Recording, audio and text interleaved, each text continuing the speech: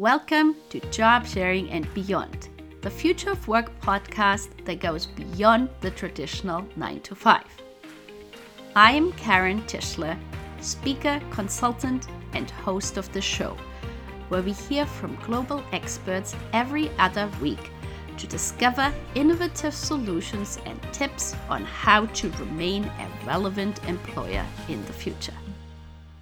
Hello, everybody. Today is another follow-up conversation based on today's LinkedIn live conversation that I had with my previous guest, Janie Hamilton. Janie is the CEO of Find Your Flex Group. And so we spoke today about one of my favorite topics, everything related to flexible work, why it is important, how the pandemic has changed employers' outlook on it. And then also we spoke about returnships, focusing on skills, transferable skills, and more. So if you haven't had the opportunity to see our LinkedIn conversation live today, here is a great chance to catch up. And also I will put in the show notes the previous conversation that Janie and I had, so you can hear in more detail how she got started with Find Your Flex. Hello, Janie. It is so nice to see you again. Hi, Karen. Thank you for having me back. It feels like yesterday, to be fair. I know, right? It doesn't seem that it's been months, really. So it's really, really nice. And as we were saying earlier, it's been a super busy day for you today. So I'm super appreciative that you can make it. And we will talk about that in a minute. But first of all, I would like to welcome everybody who is watching us now or in the replay. And for people who do not know you yet and your work, Janie, could you just introduce yourself with 5 facts, please, like the working out loud method? Yeah, sure. So I'm Shani Hamilton. I'm the CEO and founder of findyourflex.co.uk, Mummy Jobs and Daddy Jobs. We are a flexible working career network. We do research, consultancy now. We just seem to be doing so much stuff in the future of workspace, and that's something that is really exciting for me, and it really, really drives me and my passion. So that's one thing, I guess. The next thing, I was Daily Telegraph Junior Golf Champion in 1996. So that's going back a ways, and I haven't picked up a golf club for a long time, but it's something that I did used to enjoy. My favorite movie is The Sound of Music. Does that age me? Does that date me? Love that. It's not Christmas without The Sound of Music. I have 3 children, aged 6, 4, and 2. And they are the reason why I left Fleet Street, why I left a 6-figure salary and set up my company, and now barely earn £1,000 a month. But it's one of those things. We have to do it at some point in our lives, or we'll regret it. And number 5, I can't cook. My husband is an amazing cook, which saves me and the children from having diabolical dinners every day. And hopefully that's enough about me. Thank you so much, Janie. That's awesome. And now, as we just said, it's been such a busy day. Could you maybe share what you've been up to since we last talked? What has happened? I mean, if you want to start with today, because it's been amazing. Today has been busy. We've recorded our first 2 podcasts of our upcoming #TalkingFlex series. We're doing 6 that are candidate focused, and 6, and I'm going to say thought leadership, but it's not. It's thought action, because we're sick of the leadership now. It's time to act. So that's kind of what we're doing. So today we're 2 of the candidate ones. I got to speak to some amazing people. Sarah Hutchin at Court Brasserie. I got to speak to Adrian at Hireful. I got to speak to Matthew at Corvia. Rebecca, who is one of our career coaches, and Di Keller, who is an amazing lady, one of our HR power specialists, and she's a big diversity inclusion lead. And we were talking transferable skills, which is really, really important in the current climate, and with a lot of people about to lose their jobs over the new I don't know if it's the same in Canada, but in the UK, the government have legislated that for certain industries, it's no jab, no job. So come September the 13th, there's going to be a lot of people leaving the healthcare sector who don't want to get vaccinated and therefore have to reskill into another industry because there's not going to be any other job for them in healthcare that they can do without being vaccinated. So we've been talking a lot about transferable skills and what industries, how to find them and understand them and write a skills-based CV versus a chronological one. So that was one, which is a big one on its own. But then we moved in the afternoon to ATS systems, which again, candidates don't really seem to be aware that they're playing a big part in their lives at the minute. So that means applicant tracking systems, just to get rid of the lingo. A lot of people, and we were talking to some of the new guys that have joined our team in recent months, first sort of experience in recruitment media, first time coming across applicant tracking systems. And they're like, wow, if I'd have known that these existed when I was a job seeker, I don't think I would have felt as bad about myself knowing that it's an automated system that is rejecting me rather than a physical human being, as seems to happen in a lot of cases. So we were talking about sort of the do's and do nots around applicant tracking systems, whether or not CV writers are worth their money in terms of how they seem to possess the knowledge to sort of navigate application tracking systems, especially for those people who maybe haven't written a CV in a while. It's been really interesting. And then if that wasn't enough, we jumped straight into a LinkedIn Live with the guys at Skills City in Manchester, which is all about the free courses that they have put on, which is just bloody amazing to get women into tech, and they're completely free to access. So there's no inhibitors whatsoever. So if they're based in the Northwest, they can train and become AWS coder. They can do Raytheon and do cybersecurity. So that was amazing. And then to top my day off, Karen, I've got you and what we're talking about now. So that's just amazing. Well, thank you. It's really amazing. And you know what's so interesting as you're talking about transferable skills, because I'm a firm believer, and I'm coming from when somebody has been an unpaid care worker for a few months or a few years, the transferable skills that they have learned and how often it is underestimated. And so, having you talk about this is amazing, because I feel in so many parts of one's life, one can learn skills that are easily transferable, but often people actually are not aware that they are actually learning them or have learned them. Yeah, and that's it. And we had some really knowledgeable ladies and career coaches and people who work in D&I on that particular podcast, sharing their experiences. So for example, my marketing director for Find Your Flex is a career transitioner. So she was a midwife. She is now a director of marketing, and she did that in her mid-30s. And I just think what we kind of got to was there's no age limit. There's no barrier to learning. There's no barrier to where you can move your skills from and to. It's just about, I guess, unlocking your confidence and picking out actually what can I do? What do I actually do well? And not just that, what do I want to do in my next job? Because there might be some stuff that you do as a skill in your current job that actually you might be able to do it, but you don't enjoy it, and you want to take that with you into your next role. So really interesting topics in terms of how we transition out of COVID-19 and either head back to work or potentially into a new job, or maybe completely decide to go freelance. So interesting times. Yeah. And then, in that same area, you have recently started, there is the returnship that you are partnered with Wells Fargo. If you wanted to share about this, because I thought that was amazing. I mean, it all fits. Well, I know. So Sandy Chow, who is, she's just a legend.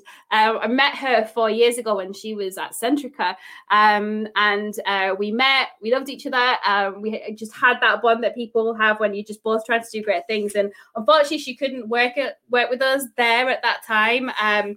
But she's left. She's now at Wells Fargo, and she's doing some amazing stuff over there. So basically, it's the Glide program that they've got over there in Canada and in the States. It's been wildly successful. And she chose us to partner with us to help recruit for it here in the UK. So it's the first time they're running this program. And it's for, they've found some fantastic jobs there, because you don't really get them that often for lawyers and stuff like that as well. So actually, in the finance sector. It was really, really interesting to see those roles come about. Weirdly, we've also, because we haven't done returner campaigns for ages, and then we had 2 in 1 week. So we've been working with the guys over at Inclusivity to work with BAT, so British American Tobacco. And they are doing a whole campaign in the science community. So it's like, come on, return of the STEM subjects, guys. And let's get all these people back into work. So yeah, it's been a busy week. Yes. But yeah, some amazing opportunities on the platform at the minute. And then one other aspect of your platform, the Apprentice Hub. Could you talk a little bit about that, please? Yeah, I think it's really weird because it's become the Apprentice Hub. When we kind of first thought about those areas of the site, because we have the Return Hub, we have the Apprentice Hub, it was about a place for content. It was about giving employers an opportunity to talk about their culture, their values, the behaviours that are exhibited within that business, and to entice apprentices or career changers, which is kind of what it was there for, so that anybody can start afresh, anyone can restart with you. Of any age, and actually have an opportunity to get to know you as a company before you start applying for these apprenticeship roles. So that was kind of why we set up the Apprenticeship Hub. So it's not just about early careers, it's about how people transition. So again, using those transferable skills, right, and giving people the opportunity to understand more about the business and the environment that they're potentially going to be going into, because obviously there's a lot of industries that might be completely wildly different from what the behaviors are in other industries. So it's just to give them another opportunity to promote with video or editorial or imagery or case studies or candidate testimonials of people who've traversed that divide before, a place to really share outside of a bog standard job description. Yes, and so I recently read that in the UK there is now the proposal of the T levels, like in between, right? There is A levels, there is GCSE, and then there are the T levels. And my impression is that fits into with the apprenticeship, because you do a special how do you call it? Like work placement, right? Exactly, right. Yeah, so. Yeah, I think it's weird, isn't it? Because I think when I was a uni student, a lot of people did those. It was called a sandwich course. So it was you did your 3 years. It was 3, but it was 4 years. So you had 4 years, but 1 year was out actually doing a work placement for a year. But then they kind of fell out of favour, and a lot of people didn't do them anymore. But actually, I think what a lot of graduates have found over the last 10 years is when they're leaving, they've got no work experience. So they're really finding it hard to break into the careers that they want to get. So maybe these T courses, you've got one on me there because I've not even heard of them. I'm assuming that's why they're bringing these back into play, so that people who do want to carry on their education also get some work experience at the same time, which is not a bad idea, because, I think as an employer and as a manager of teams, some of the grads that I've managed and come out, the expectation has been to be at management level within 6 months of joining the team, but actually they've not got a starting block. They've not had any work experience. So I felt like they were coming out of university, and the universities were giving them false expectations of where they should be within a given timeline. And there's obviously certain industries, tech, for example, where you can, rise so quickly. But in terms of media, in terms of marketing, it's their knowledge-based roles, and it takes a while to understand what it is you're doing and why you're doing it. So, that even coming out with the head start of a degree doesn't mean you're on the management track, it could mean you're on the management track, but it doesn't mean you're going to get there in 6 months' time. So, I think any kind of course that comes into play where they're learning and they get to study to get work experience at the same time is brilliant in my book. Yeah. And, as you're mentioning this, it's a perfect segue to job sharing, because ultimately what you just described is, to me, one of the things I love so much about job sharing. You have people who have maybe intergenerational knowledge or experience. So somebody might be more tech knowledgeable, but might not have the life experience. And so being put together with somebody who might be more experienced, but either is planning to retire at some point, or simply, has other things in their life. Almost like a mentoring job share program. Exactly. So my business partner Richard owns a company called Allied Worldwide, and that's exactly what they do with their tech team. So they pair them up. So you've got a senior and a junior. So the junior is doing the day-to-day. The senior gets brought in when problems happen or anything like that, and it needs to be sort of stepped up. But all that time, that junior is learning off the senior, and it's such a great way to bring people on, and especially where there's big skills-based like areas of the country at the minute where there's just nobody available to do these jobs. And, the top end, they're coming out and there's nothing going back in at the bottom to sort of get people up to where they need to be. Yeah. And I also feel, honestly, from a returning perspective, because sometimes there is a lack or a reduction of self-confidence in a business level. So being teamed up with somebody who has the knowledge of the latest year or so to immediately feed that knowledge with the life experience that somebody might have had and leadership skills they have learned during unpaid care work. In my mind, I see that as a optimal, solution, because also I feel sometimes people would love to return but cannot because of the lack of flexible job opportunities, especially on a mid-management level and above. Yeah, I think that will change. I think the last 2 years will inadvertently have changed the whole work-life balance and ecosystems of businesses. I think, over there you're seeing the Great Resignation. I think that's about to start here. Furlough ends in September. Like I said, you've got the whole no job policies coming in. There's a lot of turbulence in the job seeker market at the minute. Some employers undoubtedly will abuse that and go back to a really restricted timetable. Others will have learned from the last 2 years that actually there are different working strategies, and actually it's in their interest for their people to be more productive. And if that means working at non-traditional hours, then so be it. So I think, the good companies, the companies that are going to get the best talent, the companies who you're going to want to work for or return to, they'll be thinking about candidate engagement and employee engagement and productivity and all of that great stuff, and people will get those opportunities.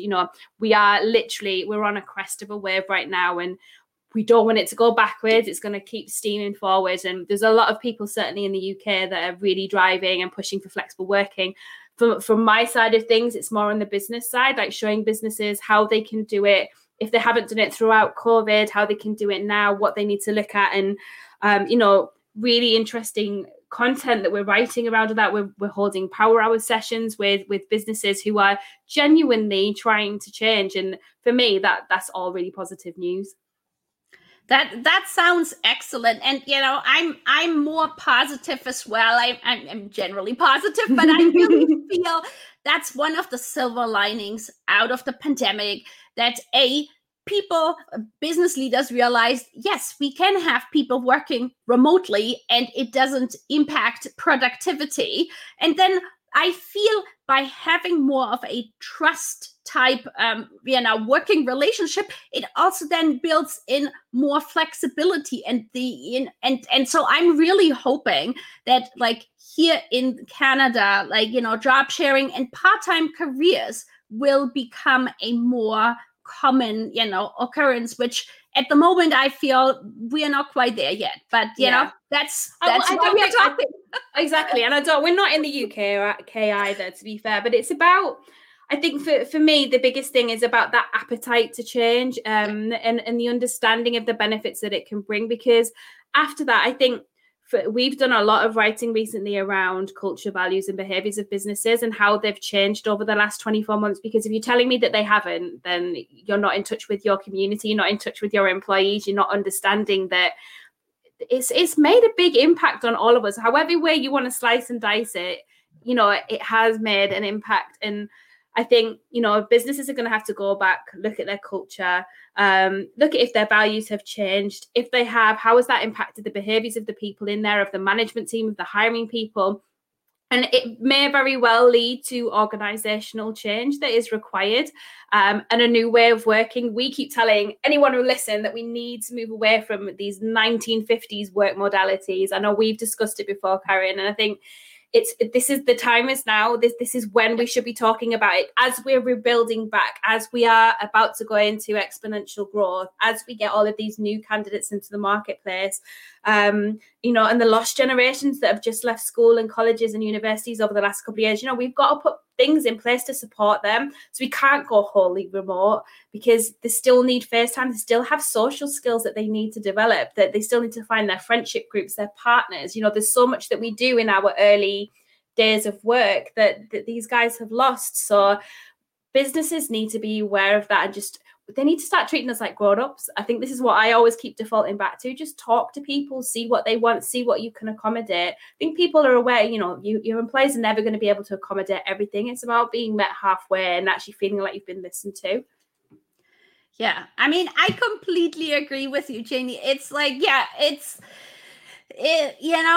hoping the next time we talk, maybe in a year or so, we can say these things have changed for the better. And yeah, I really agree with you. It's, who would have thought like 2 or 3 years ago, what, sudden change through the pandemic would have, come across. Like, I remember, like, just having one day at home was a big deal a few years ago. And now it's like, people are demanding it. Exactly. And so many people are resigning because they're like, nope, this is my expectation. And oh, by the way, I've moved to a different city or state or province. Yes.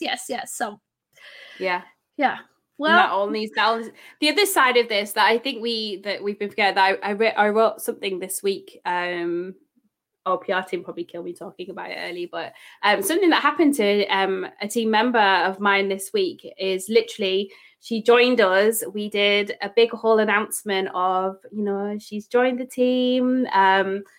Isn't she fantastic? Blah, blah, blah. That was on a Friday. On the Monday, she got targeted by scammers who pretended to be me. And we have been a wholly remote team since 2017. And they managed to convince her, as a new starter who was just, wanted to be helpful to her new boss, make an impression, because like I say, we're not getting this first time as much. And they managed to scam her out of £800 with to buy Google Play vouchers as an incentive to our clients and things like that. And she just thought she'd been helpful and I was going to immediately reimburse her. And these guys are completely scammed out of that money. And we really tried to help. We rang the bank, we went back to the shop where we purchased them. There was no support. I run my bank insurance. Business insurance is not geared for remote teams at all. There's literally no support that can come from it. And this is £800 is a lot of money to use. And we're a small business. It's a lot of money to us as a business to lose. And we have rallied, the team's rallied. We're a small team. We're clubbing together. We're going to put all of our commissions into a pot. We'll make sure she gets her money back. But that's not our responsibility. We pay business insurance for a reason. Big businesses are multi-billion-pound companies that should be doing more to protect people in their shops that are buying stuff and that are at risk from scammers. So I think there's a whole big piece of work to help protect and safeguard remote workers as well. I'm ever learning, like I say, 4 years into being a remote team, and it's just one of these things where it's stuff that employers need to think about. And when we're talking about engagement and making sure people are safe, we've had previous experiences. Another sort of friend of mine who owns her own remote company where, one of their colleagues actually died and nobody realized for like 2 or 3 weeks because they didn't have the communications in place to understand that actually a team member was missing and that had actually passed away. So there's a lot of angles, I think, when we look at remote working and we look at how we engage with our teams and I guess the support mechanisms that go around that and safeguard your people that we have in the office, make sure that gets replicated at home too. Yeah, no. I mean, absolutely. It's one of the things I wanted to say about that was like, people moving to different areas, whether it's a different province, state, or country, just from also a tax perspective, social security, that all of this I feel is right now probably quite complicated or more complicated than people imagine. But I imagine the more people you have doing this, it will become, more streamlined, simply because, if it's becoming the norm that you are, I don't know, living in, I'm making this up, Hawaii, and you're working somewhere in Europe, right? Yeah. But I mean, to your point, like, from a safety perspective, I mean, I hadn't even thought about this, what you said just now. Yeah, absolutely. And I feel, so, one of the big aspects of bigger, senior leaders saying we need to come back to the workplace is to have company culture. But really the question is, how can you create company culture being remote? What kind of mechanisms, because we've got an amazing company culture. In fact, if we didn't have the culture that we had, my new starter wouldn't have been due, because she would never, like, if it was me working for one of my old bosses who asked me to go out and put £800 on my own personal card, I'd be like, you're transferring me the money first so you can give me a business card and I'll go and do that for you. I wouldn't have paid for it out of my pocket. So somebody's preyed on our company culture to, get somebody to do something that they thought I was asking them to do. And, it made us all feel sick that actually something that we're really, really proud of as a company had been abused in that way. So, I think, the culture are the people at the end of the day. And that's why I'm saying that there'll be a disconnect right now, because they won't be singing the same hymn sheet. And that's why we need to be talking to our staff. We need to be talking to the leadership and making sure everybody's kind of where they need to be, and understands that, that company culture may have shifted over the last sort of 12 to 18 months. Yeah. Well, it's so nice talking to you, Janie. And it's like, I can't wait to talk to you again in a year or so and just find out, what more things have happened. And I'm definitely feeling quite positive about the future. So, and thank you so much for sharing all the updates you have had. Thank you. Thank you for having me. I'm really excited about the future of work. There's so many good things coming down the road. So I'd love to come back and talk to you about it again. That sounds great. Yes. Thank you so much for listening to the show. We hope you gained valuable insights and new ideas. To keep listening to future episodes, please head over to iTunes or your favorite player and subscribe and give it a rating. We would very much appreciate a review and for you to share it on social media, so more people can start innovating in how they offer employment. Until the next time, goodbye!